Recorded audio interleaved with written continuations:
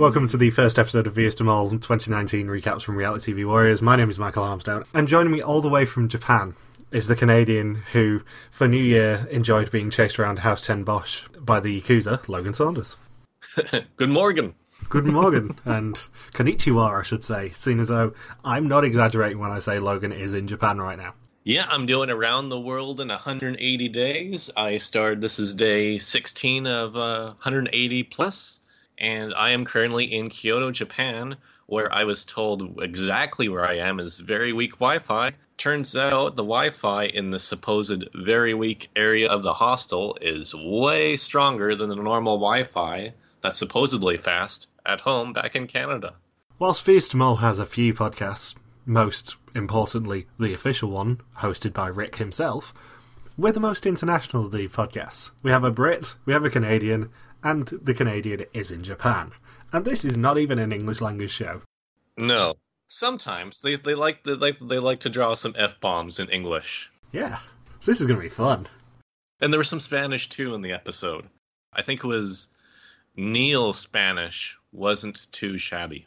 So in case you don't know about us, for whatever reason, this is episode 254. You should have listened to us already. I'm Michael. I'm the British one. I am going to the finale in Amsterdam on the 9th of March, so if you guys are there, I will see you. Logan is not, because he's going to be in Australia. Yeah. And Logan is about the most famous person in his town right now. Outside of Daniel Powder, I am indeed the most famous. Unlike Daniel Powder, Logan has good days, not bad days. For Daniel Powder, good nights means good mornings. And I've been watching VS Mall for basically forever. I mean, not really, since 2013, but I've watched most of the past, 10 seasons. I've only got a few spotty areas. Logan was pestered for the best part of 5 years by me to watch these episodes. He finally watched Vidum 18, and agreed that it's the best season ever. I would say Belgian Mole's a bit better than Vidum 18. Oh, but that premiere. We're not going to talk too much in Vidum spoilers, but we are going to talk a little bit about Vidum 18, seeing as though we got cheated out of covering it last year. Mm-hmm. So as with all Vidum seasons, we open with some sort of obscure film. In this case, it is a woodworking shop creating yokers, or what look like yokers, what seems to be the big twist of the season, the fact that there are exemptions hidden in some of the yokers. I really wish Joker from Belgian Mole was there to hand him out this year. That was a perfect opportunity for a crossover between the two franchises. I hope you realise that if I do get my hands on a yoker, I will be wanting to take a picture with Yoker at the Belgian finale in May. Yokerception. Yes. With an egg yolk. And I mean, this premiere was never going to be as good as last year's one, because last year's one is one of the best episodes of television ever. But I quite like the idea of the yokers actually having meaning, because I've never been a huge fan of the idea of yokers, because, as I said in Belgian Mole recaps, if you're relying on yokers to get you through, you're probably not on the right lines. However, making them actually have a bit of risk and reward is an interesting twist. Because now it's, do you gamble your yokers on there being some sort of extra power in there, and face the chisel? Yeah, it's quite the risk to take, instead of it just being a one-dimensional item that's up for grabs. And also, this is a bit before your time of Vidum watching, but contestants have created their own yokers before. Fake yokers? Like fake hidden immunity idols from Survivor? No, real ones. There was a hidden challenge in the 2017 season where two contestants did create their own yokers and had to do it behind the back of everyone else. Oh, and they were legit, like they counted? Yeah, they were legit. This was during the Oregon Trail bit of the season. They had to find the hidden wooden discs around the carts and brand the discs without anyone noticing. Oh, I see. Like they had to use that stamp on it to make it count.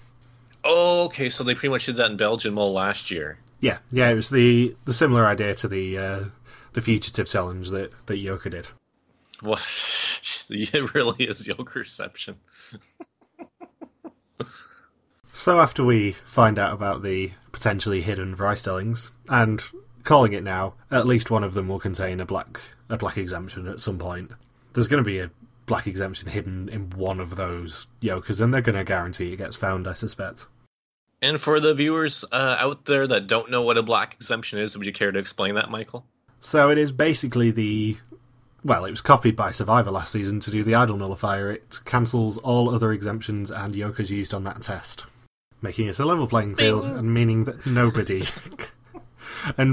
nobody can use anything, and the person with the lowest score will go home.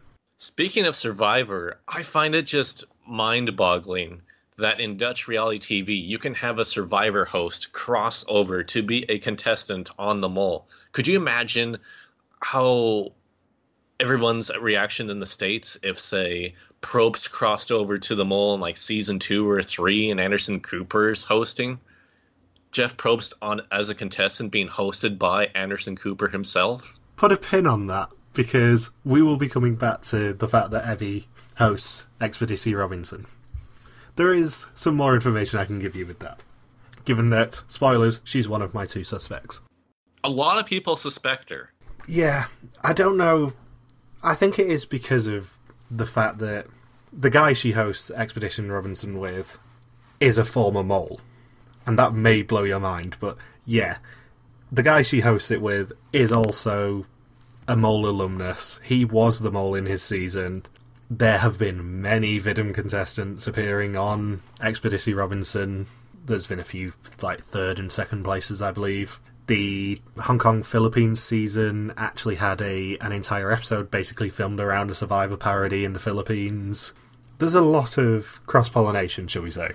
For Expedition Robinson in the Netherlands, do they just pretty much do the exact same format as Survivor, or is it slightly different? Like, is it fan voting that determines who wins? No, it's still the jury, I think.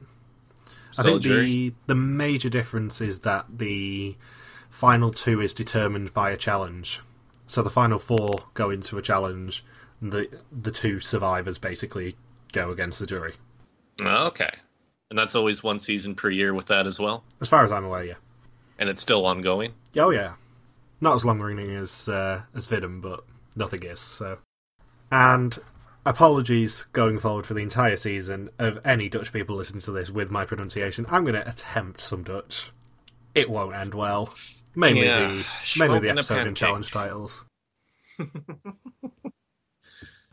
So the episode title is Op Sleptouw, which means in tow, apparently. And if you've watched any Vidum, you'll know that all of the episode titles tend to relate to the mole in some capacity. Which is why I'm going to keep pointing them out. Because as soon as we start working out the connection, that'll be great for us. Was it TOW or TOE? It's OP space sleep TOUW. And the first episode is centered around the town of Santa Fe de Antioquia in Colombia. That's pretty much the same region as where I was just a few months ago in Medellin. Yeah, I was going to say, we have an interesting situation with the mole locations this year, because you've been to Colombia, I've been to Vietnam. So we basically have reasonable local knowledge of a lot of these locations, which is going to work out very nicely for us. Yes, and I must say, Santa Fe looks a lot like Medellin, except just, a lot smaller in area. And no metro station. And this is also our first introduction to new host, Rick. Rick Van Winkle. Yeah, who is an introduction for you. He's also a mole alumnus, so I am aware of his work. And I kind of... He's not mysterious enough. I think you need to have that mysterious quality as a host, like, who was the host from Art? Art was the previous host, yeah. Yeah, like he had that somewhat mysterious quality to him. Rick Van Winkle is just way too chipper. He's way too happy all the time. You can't be like Van the Mole. You have to be like Anderson Cooper or Jills, where there's you just gotta have this attitude where you feel like sabotage is in the air. With him, it's like everything's all rainbows and unicorns. See, it's interesting for me because the one complete season of the last 10 that I've not seen is the Iceland-Spain one, which is Art's first one. And I watched the premiere a couple of weeks ago. And Art kind of got it immediately. Art was kind of himself straight away. And I don't know whether it's because Rick came over from being a newscaster before being a presenter, and he's only done a few shows before this, I believe. But I don't think he's got the right vibe yet. I think he will settle into it. I think you could tell that he had a lot of nerves in the first episode because it is a big show to host and it's a big gamble for them to take on him. And it means a lot to him, too, as a former winner. With Art, I mean, he has no real attachment to the series as much. But when you were somebody, it would be like anybody who won any of the other reality shows and being told, hey, can you host it now? That comes with a certain amount of pressure because you want to preserve the series that you've represented over the past several years. Well, Art is a former winner as well and actually won the season before his, but that's beside the point. I didn't know that. I learned something today. I kind of didn't want to tell you, but it works. I think Rick he's trying a little bit too hard to emulate Art for me. And it manifests more towards the end of the episode. He's trying a little bit too hard to become Art rather than finding his own niche. Because every mole host has a different vibe. We are huge fans of Gilles from Belgium, obviously, because, best friend of the podcast, but like Angela and Carol and Peter Yan and Art all had their own niche. And weirdly, over the break, I was speaking to a friend of the podcast, Bindles, about this, because obviously he's seen all the mole seasons, and we kind of agreed that they're all themed around spy chiefs and the sort of M that you see in James Bond every few years when the role changes, of stamping their own personality on it. And I'm not sure Rick's done that yet. And I know it's only one episode and it's kind of a bit harsh to criticise him already, but he does seem a bit too softly spoken and a bit too relaxed about it, as you said. For me, at least. I wonder if he's almost like trying to stay out of the way as a former contestant. Like, he wants them to have their moment and he wants to be as uninvolved as possible. When really, I mean, as a host, that is a good thing to be like. Don't be like Jeff Probst, where you become the main character and everyone else is just extras around you or just doing whatever you want them to do. But at the same time, I mean, you are a part of the show and you do sort of have to contribute something to the overall narrative. Yeah, it feels a bit harsh to kind of come into this going, boo, Rick, but I don't know. I think he's going to relax into the role slightly more. Yeah, after one episode, I mean, there's been hosts like, for example, Jeff Probst, who said it took him 3 seasons before he felt comfortable. And it's not like the pressure's off a little bit because, spoilers, season 20's already been confirmed, apparently. I heard that about an hour ago. We've already had a commission for next year. Which is good, because it means that Rick is probably going to stay on and have a chance to stamp his authority on it. Do you think they would ever do an all-star for Dutch Mole? Or have they already done it? It's constantly rumoured that they bring back old moles. Because I'm thinking, it's the Netherlands. A lot of them are still around. That's the thing. A lot of them are still quite heavily involved in the fandom. Like at the end of the episode, you'll have seen the bit about Mole Talk with Marguerite and Chris. And a lot of the old moles, still from years back, pop up on that. I mean, Marguerite is a former mole herself. Like, you see a lot of these old moles, and it would be interesting to see whether the old moles are actually good at picking a mole themselves.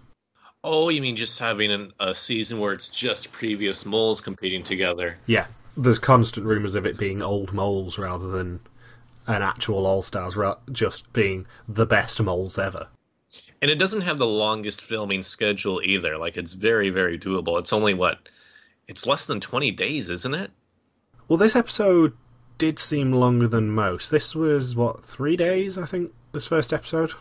Dag 1, Dag 2, Dag 3? I don't think they explicitly said it, but it certainly implied that each assignment took place on a different day. Which is long for a premiere, to be fair, but yeah, I think it's about 23 to 25 days-ish, normally. Yeah, because I know some have been even shorter than that, haven't they? I think so, yeah. I suppose it depends on the distance away from Holland, more than anything. Right. That would make sense. Is it just me? I mean, I guess we're going to get through all the contestants in a second, but I pretty much compare Sinan and Robert to like Scully and Hitchcock from from Brooklyn Nine-Nine. The two older guys are just sort of there, and I just don't really pinpoint an exact moment to either of them, and they're just always constantly mocked by the host and by the rest of the cast, especially for their dancing during the salsa task. Robert was my pre-season favourite because he has been described by a lot of people as the Dutch Paul Hollywood, and you won't necessarily have got that reference because it's a Great British Bake Off reference. But there's a guy who does Robert's role on our original version of Bake Off who looks a lot like him but about 10 years younger. And it's startling. But I have a former mole comparison for him, or a former mole contestant comparison, and that is Ellie Lust, who is a police chief. She was in Dutch Hunted after she was on Vidum, but she's very much the civilian dumped in with these weirdos, basically, and having to cooperate with them. She's also the proponent of Eta Discipline, or walkie-talkie discipline, which comes up a lot now. Yes, they were briefly talking about that today. That's where the phrase "Eta Discipline" comes from. It was Ellie's little catchphrase. Meaning just don't shout over each other constantly during those tasks where communication is key. Yeah, pretty much just, if you have a walkie-talkie, just speak one at a time. It's very easy. It's also very easy to sabotage those walkie-talkie tasks. Doesn't take too much to derail it, and I definitely think the mole was at work during the challenge. Yeah, which is why they do it. Anyway, talking of challenges, we actually do need to get to some. So, the opening challenge takes place at the Puente de Occidente, and everyone is together unlike last year. I do feel like doing Smash references and going, everyone is here! And there are 15 chests on ropes hanging from the bridge, and they've got 20 minutes to pull up as many as they can. Inside 10 of the chests are Vrijstellings with nameplates. If everyone gets a Vrijstelling, no one can go home. I'm interested to see your theory on this question. Do you think the mole's exemption was in a light or a heavy box? That's what I was just going to ask too. I would assume... I mean, you can't have it in a light box that just raises up like a feather. I think more than likely the mole's was in the lightest box. Because they have to guarantee in a challenge like that someone gets an exemption. Do you think it's kind of that they could slant who survives the first episode by making some of the contestants' chests heavier than the others?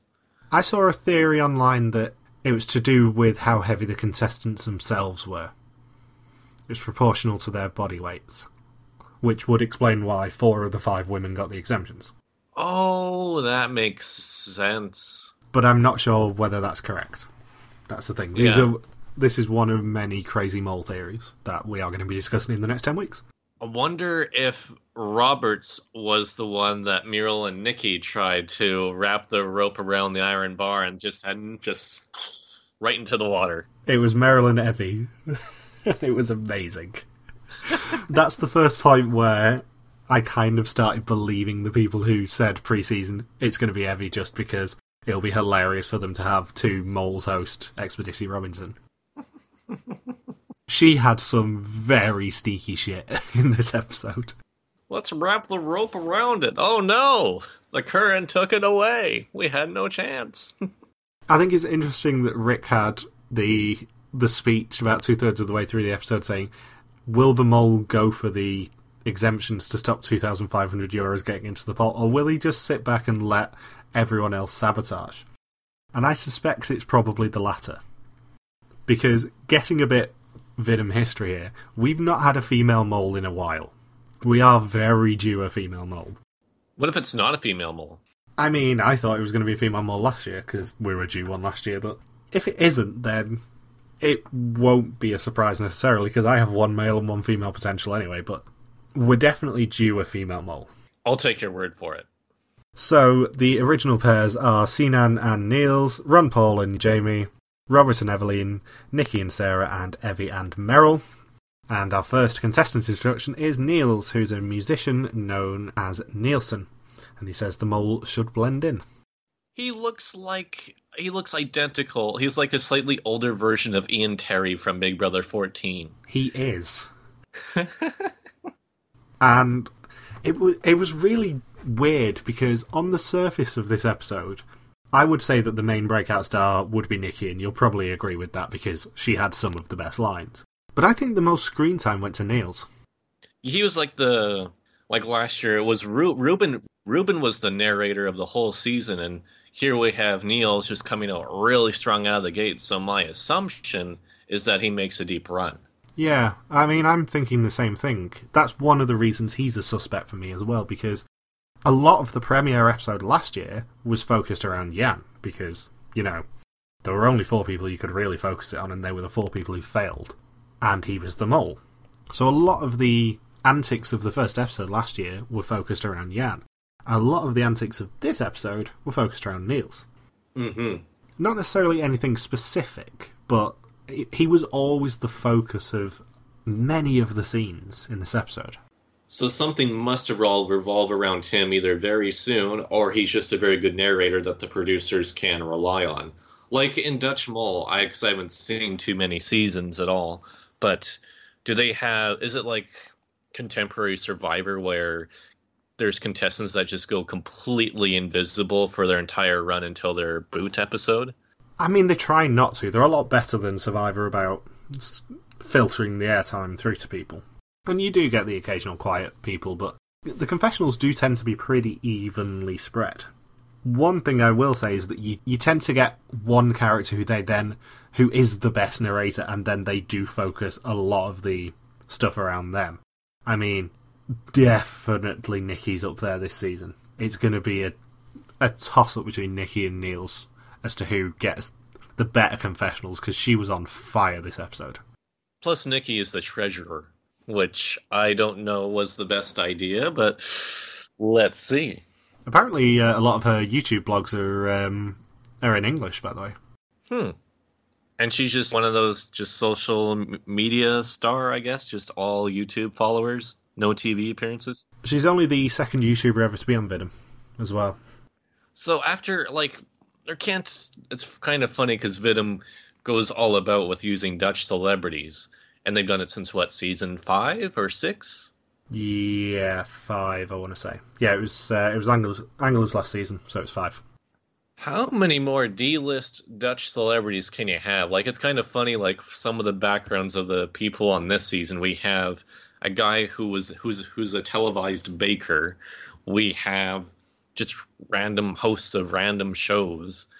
And Simon, who I think may win the award for the most obscure qualification to be a celebrity, is that he's a documentary maker and some sort of journalist. Legitimately, occasionally you get a really left field, how the hell did they get them choice. I feel like it's not so much celebrity edition as it's just people who are loosely associated with the entertainment industry. They went through a bit of a tough time a couple of years ago when the prizes started getting quite low because the moles got quite good, where they were struggling to attract the bigger names, to the point where they actually ended up doing a final challenge a couple of years ago where someone could double the pot if they won. Oh, because the celebrities didn't want to play for a small amount of money? Yeah, the lowest it's ever got is about €10,500.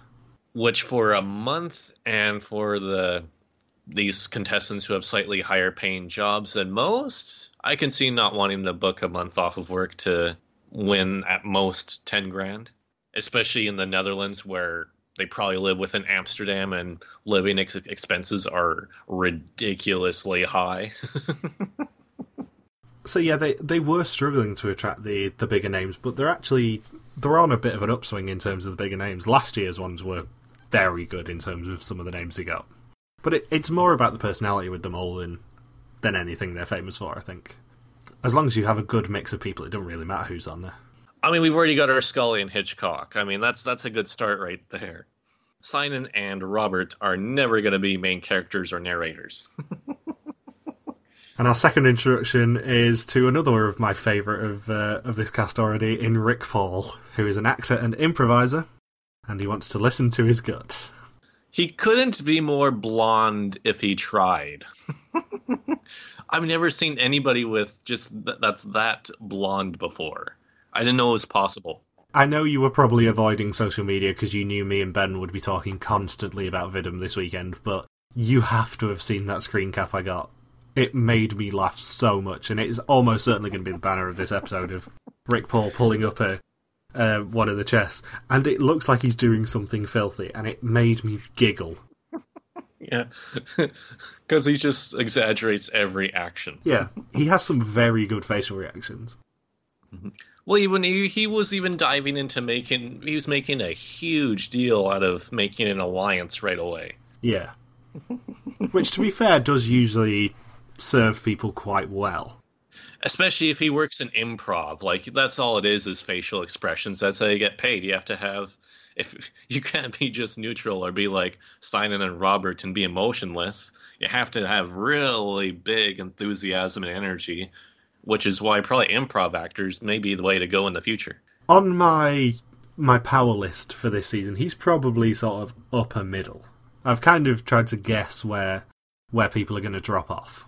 And you think he's an endgamer? I think he's kind of a very late boot. Because they did focus on him a lot as well.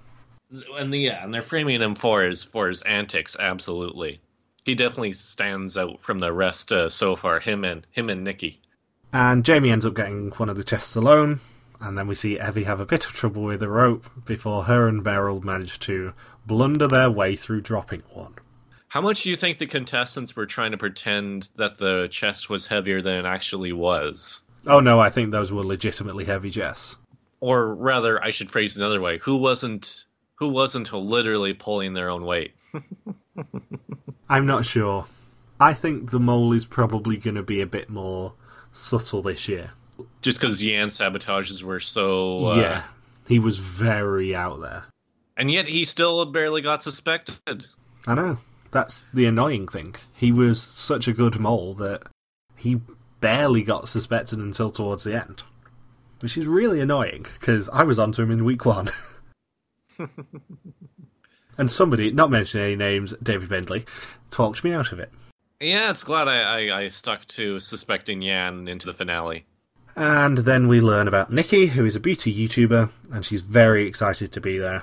And let's hope she does better than the last YouTuber to appear on the show, who got 9th. Yeah, let's.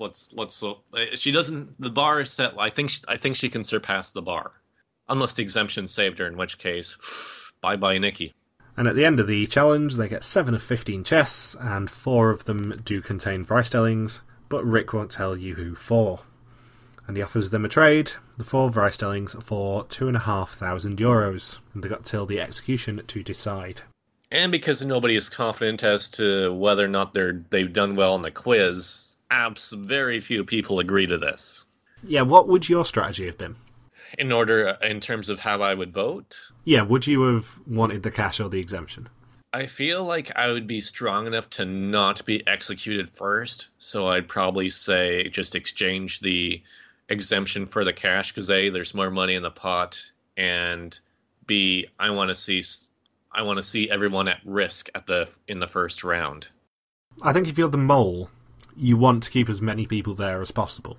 Yeah, because then you can blend in more. And then once you have the whole, everyone goes, one person got saved by the exemption, and then everybody within that 4 is probably going to reconsider their suspect list, especially if one of the 4 is actually on to who the real mole is. And then it's just a big scramble for the next execution. I think if you're production, you obviously want this to be a non-elimination episode, because you get to keep all 10 people there as long as possible and get more personalities in there. More interactions. If you're a player in the game, you probably want the cash. Yes. Because it increases your chance of winning. And also it then moves the inevitable non-elimination episode to later in the series. But I guess if everyone has an equal amount of lack of self-confidence into how well they can shoot fish in a barrel in the first execution, then yeah, I guess you're not going to vote to exchange the exemption for the cash. The other element to it, of course, is the fact that the first one is the only one you can guarantee there will be no Jokers or Vrystellings played on, unless you know about them. So you're saying if they were to delay the non-elimination round, that there's going to be so many twists, and you may just be going home just because you didn't have a Joker or an exemption in your pocket. Exactly. That's a good way of looking at it, too. I would always be wary of being part of a first episode non-elimination if I were a player, purely because it's the one where you've actually got the most control in terms of twists. Right. And as you said, Rick Paul suggests a Bonchio with Niels, and Jamie suggests one with Meryl. I think Jamie wanted more than a coalition with Meryl by the looks of it. That was way too much eye contact. Jamie does seem like a massive flirt. I was thinking this during the episode, that he seems like he enjoys flirting with everyone. Did you see how much he was like flexing when he was pulling up the chest? Like, Jamie, we need your help. And he's like, oh, I know, I'm so strong. Oh, look at these biceps work to pull these chests up. Sorry, Robert, I can't help you yet. Jamie is a poser. If we had the Burn Book challenge, he would definitely be voted a poser. Yes, absolutely. I'm going to have an alliance with all the really attractive women in this cast. And nothing makes a better first impression than me being so strong and manly and masculine that I can pull up all of these chests out of a remote Colombian river. Could just put out, we're 40 minutes into recording this. I've not even a page in my notes, and we've got 3 pages to get through here. Look at the way I move my hips when I do the salsa dancing. So the next morning they do wake up to a salsa performance in the square in the town, and it is another challenge, surprisingly. And Evie is very excited. All they have to do is pay attention to the salsa performance when it is performed a second time. Little do they know that they're going to get kidnapped during the second attempt and paired off with dancers. And all they've got to do to earn the potential €1,000 in this challenge is remember who they're dancing with. I like that they do like the odd once every other episode have an more easy fun challenge. Like they were all stressing out thinking, oh, we've got to pay attention to how many babies there are watching the dances, how many couples, how many people wearing red and blue shirts. And then it turns out, no, you just got to recognize the partner that you were dancing with, which is the easiest option that was on the table. And the funniest part is it was an option that none of them considered because they thought that was too easy. I mean, it was interesting for me because they were talking about focusing on who was wearing blue, who was wearing black. None of them were wearing black. I'm slightly colourblind, and that was dark blue. 100%. It was a navy, at best. That would have been a mean challenge. Who was wearing light blue and who was wearing navy blue?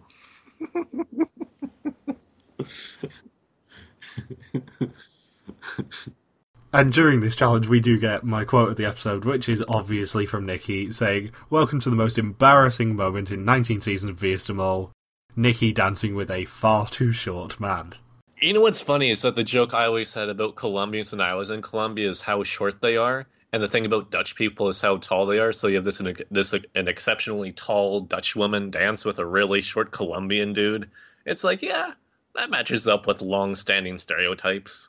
I mean, whoever was the comedian in production who thought, I know who we can pair Nikki, by far the tallest woman, with. Let's pair her up with Spanish Mini-Me. And paired her up with basically Spanish Tahadi's soulmate from Season 2 of The Good Place. Like, tip your cap. That was an amazing choice. Yeah. The next year, they just need to have the contestant on stilts when they do this challenge again. This was ridiculous. I just don't know what came through someone's head to go, really tall woman, let's find the shortest male dancer possible. He probably had, like, they always, the male dancers always have to put the hands on the female dancer's hips. He probably had to jump up each time just to hang on. Like, if you pan down, his feet were probably slightly off the ground. But the best part of this is the fact that they would have still had to have a briefing with the short dancer and say, yeah, you're going right for the very, very tall lady. Mucho grande. Here's some platform shoes to give you a chance. I wonder how that conversation went with the Colombian guy of just going, yeah, we know you're really small. Let's add some comedy to this challenge. He's probably like, actually, that works out well for me because then I have an excuse if I don't quite reach her hips. Hashtag me too. And at this point, we also learn that Meryl is a journalist with RTL, and she could be the mole because she handles pressure and stress well, but she would be uncomfortable in the role. And Sinan is a documentary filmmaker and wants to mess with everyone. Yeah, like, what was his, like, what show does he think he's on? He's like, oh, I'm gonna wreck all these people, I'm gonna make them miserable, I'm gonna make it hell for them. I'm thinking, this is Dutch Mole. They stay in 5-star hotels, and they have a filming schedule of only 2.5 weeks, so they don't really get that exhaustion. Like, well, how is he gonna make their lives miserable? They're all on vacation. Maybe he's gonna burn their socks. Yeah, he's gonna burn their socks. He's gonna dump water out of their canteens. Like, what the hell? What? How can he wreck them? Give them food poisoning? Like, what is he gonna do? I mean, the fact of the matter is, he wants to be the Dutch Russell Hantz, but what he's actually going to be is the Dutch Wreck-It Ralph. I think he's just gonna be gone early. I can't see him lasting. Yeah, he is an early boot choice for me as well. I've not got an official list, but he definitely stinks of an early boot for me. Because I just can't understand what his story's going to be.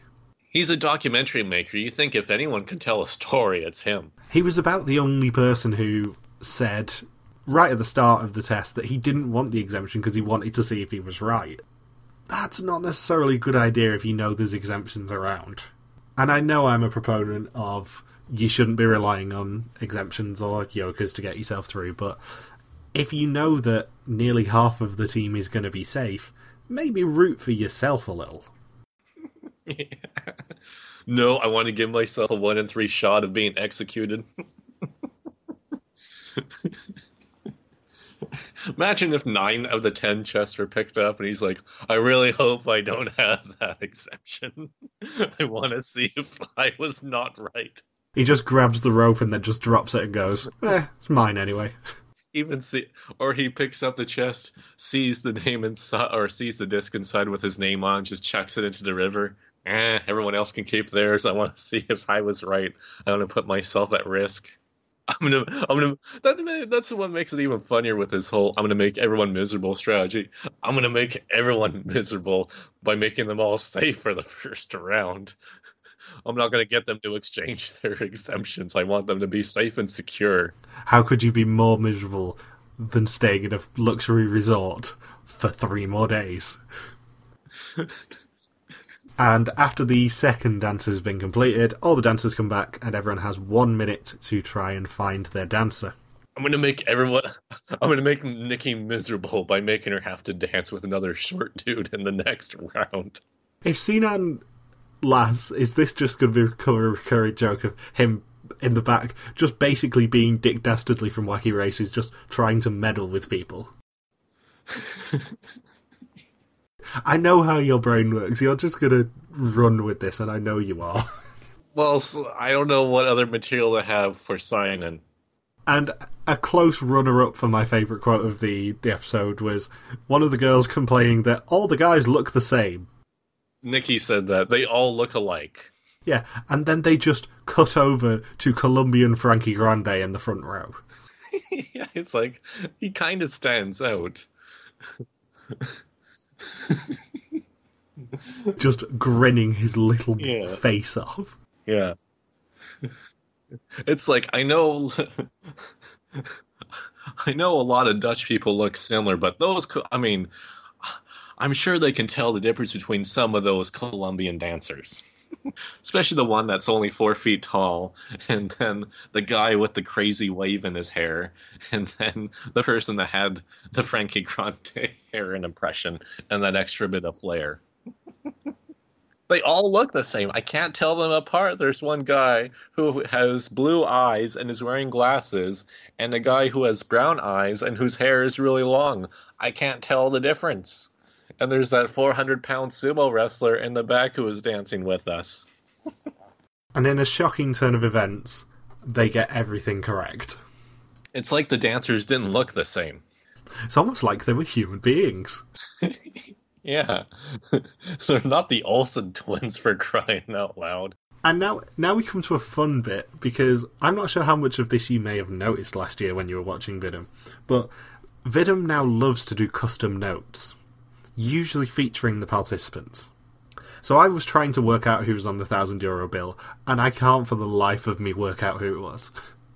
I didn't even notice. Yeah, it looks more like Rick than anyone, but it isn't. It's just his face on every euro they collect. They've done Stranger Things before. At a certain point, they swapped from real money, probably when it started getting burned all the time, to creating their own currency that is the equivalent of euros, basically. And they do tend to put everyone's faces on one of the bills.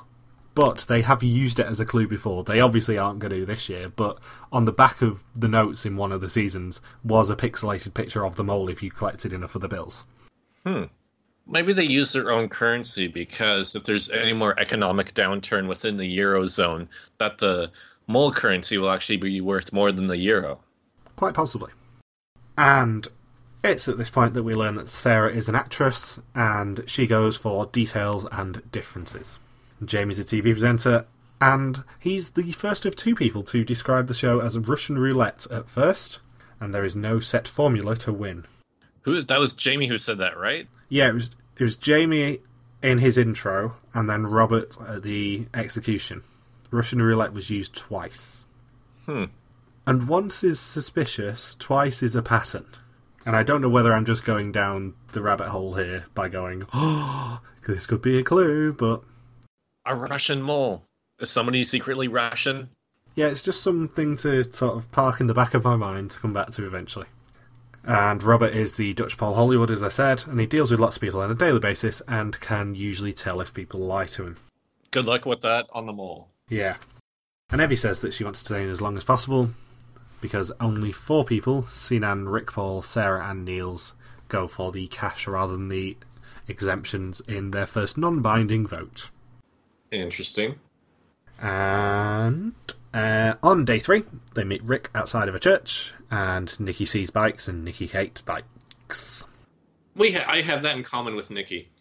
And in the final assignment of the episode, there are 5 envelopes around the town with up to €1,800 in them, and they each have a tablet strapped to the back of a bike, which will give them instructions as to who needs to collect the envelopes, where they need to be, and at what time. And one person has a tablet on the handlebars, and that person is the only one with the clock. If they stop or slow down too much, the tablets will lose power. Yeah, Rick very clearly says if the bike stops, then you don't get any more messages. And they have half an hour from 11 o'clock in the morning.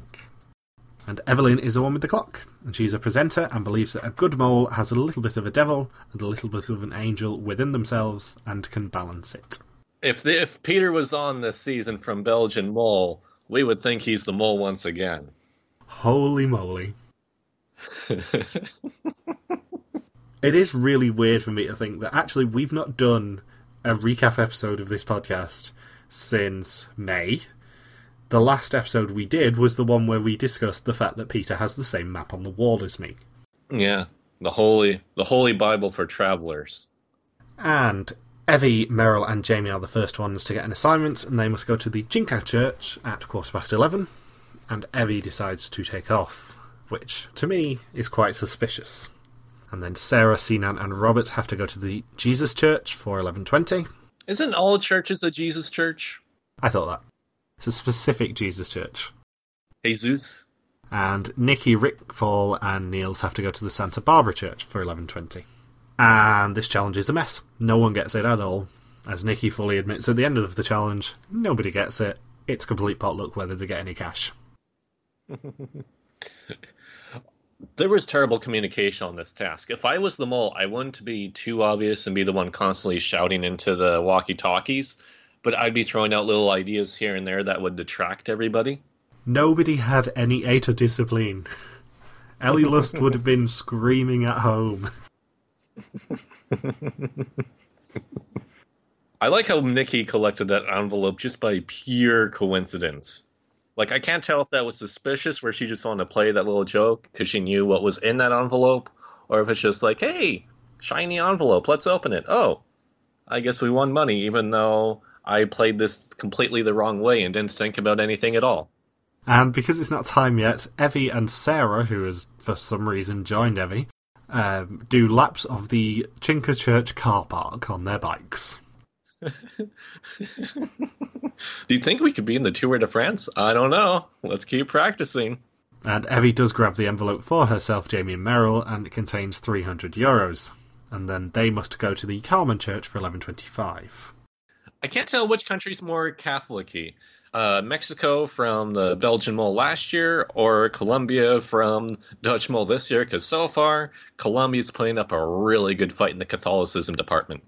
I would say Mexico, personally. I think Mexico is more traditional Catholic than Colombia, at least from my limited experience. And as you said, Nikki does swipe the Santa Barbara one as they ride past, and inexplicably, because all three people were actually there in that convoy, they do claim the €300. It has to be one of the luckiest Euro earnings I've ever seen on the Mole, where there's no strategy, no intention whatsoever. It's just, hey, we just stumbled upon this envelope, should have waited to even figure out if we were supposed to open it or not, opened it anyway, and it works out for them. And Niels, Robert, Sinan, Rick, Paul, Sarah, and Nikki have to go to the Carmen Church for 11:30. You know what would have been really suspicious if the person who was the mole sees Nikki is about to win the €300 in the envelope and quickly pedals away in the other direction. Nope.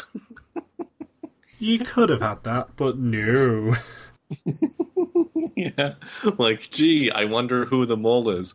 Was the person who had no idea whose names were going to be in that envelope and pedaled away on us within half a second? And due to the lack of tablet power, they actually discover that it's already 11:30 and they've lost. Yeah, they didn't even pay attention that they weren't allowed to stop or slow down for even a second. And yeah, they get €300 of a possible 1,800, and Nikki is the treasurer, and it's time for the test and potential execution. Mm-hmm. The noose is very loose. The noose is loose. And going back to my point about Rick feeling like he's just trying a little bit too hard to be art, he does exactly the same speech. And I know that may not seem like a really weird thing, but when you get a new Mole host, they do rewrite the test and execution speech. Except the mole, who is always safe, who never goes home. But Rick still does the behalf of the Mole bit, and it feels like he's just trying to be art a little bit too much. Mm-hmm. I don't know whether that's a conscious choice or not.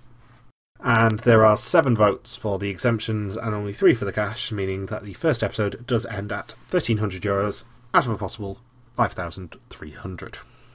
Not the worst showing. No. And to be fair, we don't really get that much information in the who suspects who bit. It's Neil spreading, Evelyn spreading equally on 4 people, Meryl suspecting Evie because they have conversations, but there's not a lot there. Jamie suspects Rick Paul as he has a bit of a dual personality. If anybody was spreading, I would expect it to be Jamie. Here we go. Robert says that it's Russian roulette and he spreads on 3 or 4 people. Nikki wants to know if she's right, so doesn't want the exemption. And she spreads on Evie, Niels and Evelyn. Sarah has 6 people in mind, but spreads on 4. Rick Paul spreads, and Evie has no idea. I think this quiz, if there was no exemptions involved, would have come down to a tie. I'm just putting that out there. And Sinan says he doesn't want an exemption. He has 3 suspects, Evelyn, Nikki and Sarah, and he wants one of them to leave. And this goes back to my theory of Sinan being a complete moron. Because if you want one of your suspects to leave, that means that you've wasted questions on your test. By suspecting people that you think are going to go home. Yeah, exactly. Because you're just putting yourself in danger. And if you deliberately put yourself in danger, you're no closer to find out who the mole is. So, Sinan, Jamie, and one of the people that were exempt this episode are probably going to be our first 3 executions. Yeah, I'm going to ask that question in a minute of who you think out of the exempt people's going, but we'll get there. So, Niels gets a green screen, Evelyn and Meryl are both exempt, Jamie and Robert both get green, Nikki is exempt, Sarah and Rick Paul get a green screen, Evie is exempt, and Sinan is the last to see his screen, but it is green, which means everyone gets to go through to the next episode. Unfortunately, Sinan goes through to the next episode. And in a slightly lax bit of editing, I love the cliffhangers at the executions of the music building and then it being green or red. But they actually kept in how they do that this episode. Because when Sinan gets his green screen, you can see Rick press enter before he gets the green screen. Yeah. Which they've never shown before that I've noticed. It's a clue, somehow. I don't know how, but it's a clue. And that does mean that one of Evelyn, Meryl, Nikki, or Evie had the lowest score on the test. So, Mr. Saunders, which one? Because we'll find out I'll find out at the live finale, but you guys will find out when you watch the subtitled version. I think Evelyn seemed like the type who would go home first. Usually, the trend overall in the mall is older ladies go home early. Especially older ladies with scraggly hair. I think Evelyn probably will change her tact next time. Do you think all four of them will change? I'm not sure. If you were told you had a 25% chance of being the one who was going to be executed out of a group of 10 people that all got green screens, but there's a 25% chance you had the lowest score in a big group, would you be wanting to swap out one of the people that you spread between? I don't think Nikki will, because she said that she wants to find out whether her suspicion is correct. So I think she will still split on those three, which, if she's splitting on those three, her suspicions line up with mine, so it'll be interesting. I think the other three ladies maybe will reconsider slightly, assuming Evie isn't the mole, of course. Right. Given that she's the only person who didn't even say she was spreading, she just said she had no idea. So, next time, there is a classic mole laser labyrinth. We find out the cost of a yoker, and the hidden Vrijstellings are revealed. The cost of a yoker, you mean in Dutch mole? I guess leave it up to the Dutch to, they were one of the last countries to abolish slavery. I guess bring it back by seeing how much you can buy for a yoker. Here we go. I had to make that joke. Or yoke. So, Senor Saunders, who's on your suspect list? Primero candidato es Evie. Yeah, bearing in mind that you have a much better record on Venom than I do. I have it, I kind of followed, once I heard about the whole Expedition and Robinson connection, I did put Evie high up there, but without hearing about Evie's connection, Rick, Paul, and Sarah are my two other suspects. Because Sarah was I feel like we're going to have a more, as you said, Michael, we're probably going to have a more subtle mole this year, and I feel like the way to sabotage the walkie-talkie task was to not be terribly useful at all, and Sarah was not very useful in that task, but she wasn't out there as one of the ones that was yelling into the walkie-talkie constantly, and she also didn't do too well with bringing up those chests. So I'm currently suspecting Sarah. And Rick Paul, I feel like with the improv background and stuff and his over-the-top reactions, that I think he's a guy who, if it's not a subtle mole, I feel like he's one of those guys like Yan who could get away with some of the sabotages and just play it off as it being his true personality. See, I have a dilemma because whilst we've been recording this, the great Dan Peake has actually published his suspect list, which I will be playing every week on Bother's Bar. Suspect list of who you suspects on the mole each week. I have a reasonable legacy on the suspect list. My first year, I came dead last because I completely did not suspect the mole in any week. My second year, I came top 10. Third year, top 5. Fourth year, second by a bullshit twist. Last year, I came 4th. And I'm stuck between two people. I'm stuck between Evie and Niels. Niels? Yeah. Ian Terry. There has to be a reason that he got so much focus. And whether that's him winning, or whether that's him maybe being a mole. I'm just thinking he's narrator. Yeah, and there's also maybe a hint that someone spotted. In that the official Vidden page released brief Twitter bios of everyone. And there's 3 paragraphs, and the initials of Niels' one spelt out MOL. And whether that's a coincidence, or whether he's just a massive fan and did it to troll people, as I maybe suspect, I don't know. But I need to bring it to the table, just in case it actually is a real clue. Okay. I think it's wrong, but okay. Would you like to compete against me in the suspect list? Because I'll send you the link if you do. Yes, I would, actually. I think I forgot to do it last year. So yes, I would like to compete this year. And if you do want to, I will put the message everywhere for what the suspect list link is, because, the more the merrier. More people to beat me, let's be honest. So what are your predictions for next week? There's going to be Yokers. Yeah, who's going to go home first? Sinan somehow didn't go home without the exemption, so I guess he's safe for one round. I think older lady with scraggly hair, Evelyn, is going to go home. She was also in charge of the clock, and she was not very savvy with it. And she should have been the leader of that task if she has the clock, and I feel like everyone else might be slightly one step ahead of her. I think... Or two bike lengths ahead of her was the case. I think it will be either, I'm going to hedge my bets, Sinan or Sarah. Because Sinan is obviously being set up for a downfall. And occasionally this means that he gets fourth. Sinan fourth, I don't think we'll be seeing him for too long. This has happened in the past where the complete dickhead of the season gets fourth. And Sarah we just didn't see much of. And I know you suspect her, and it'll be hilarious if one of your suspects goes first week, but we just didn't see much of her. And I feel like she maybe is going to be a forgettable early boot. Like how in Vidum Japan we had Hind, where I was thinking, wow, she's really invisible for 3 episodes, and in the 4th episode she became super visible in the first half, and I was thinking, oh, she's got to be executed, because what's with the sudden surge in airtime? And sure enough, she was. You think it's going to be a case of that?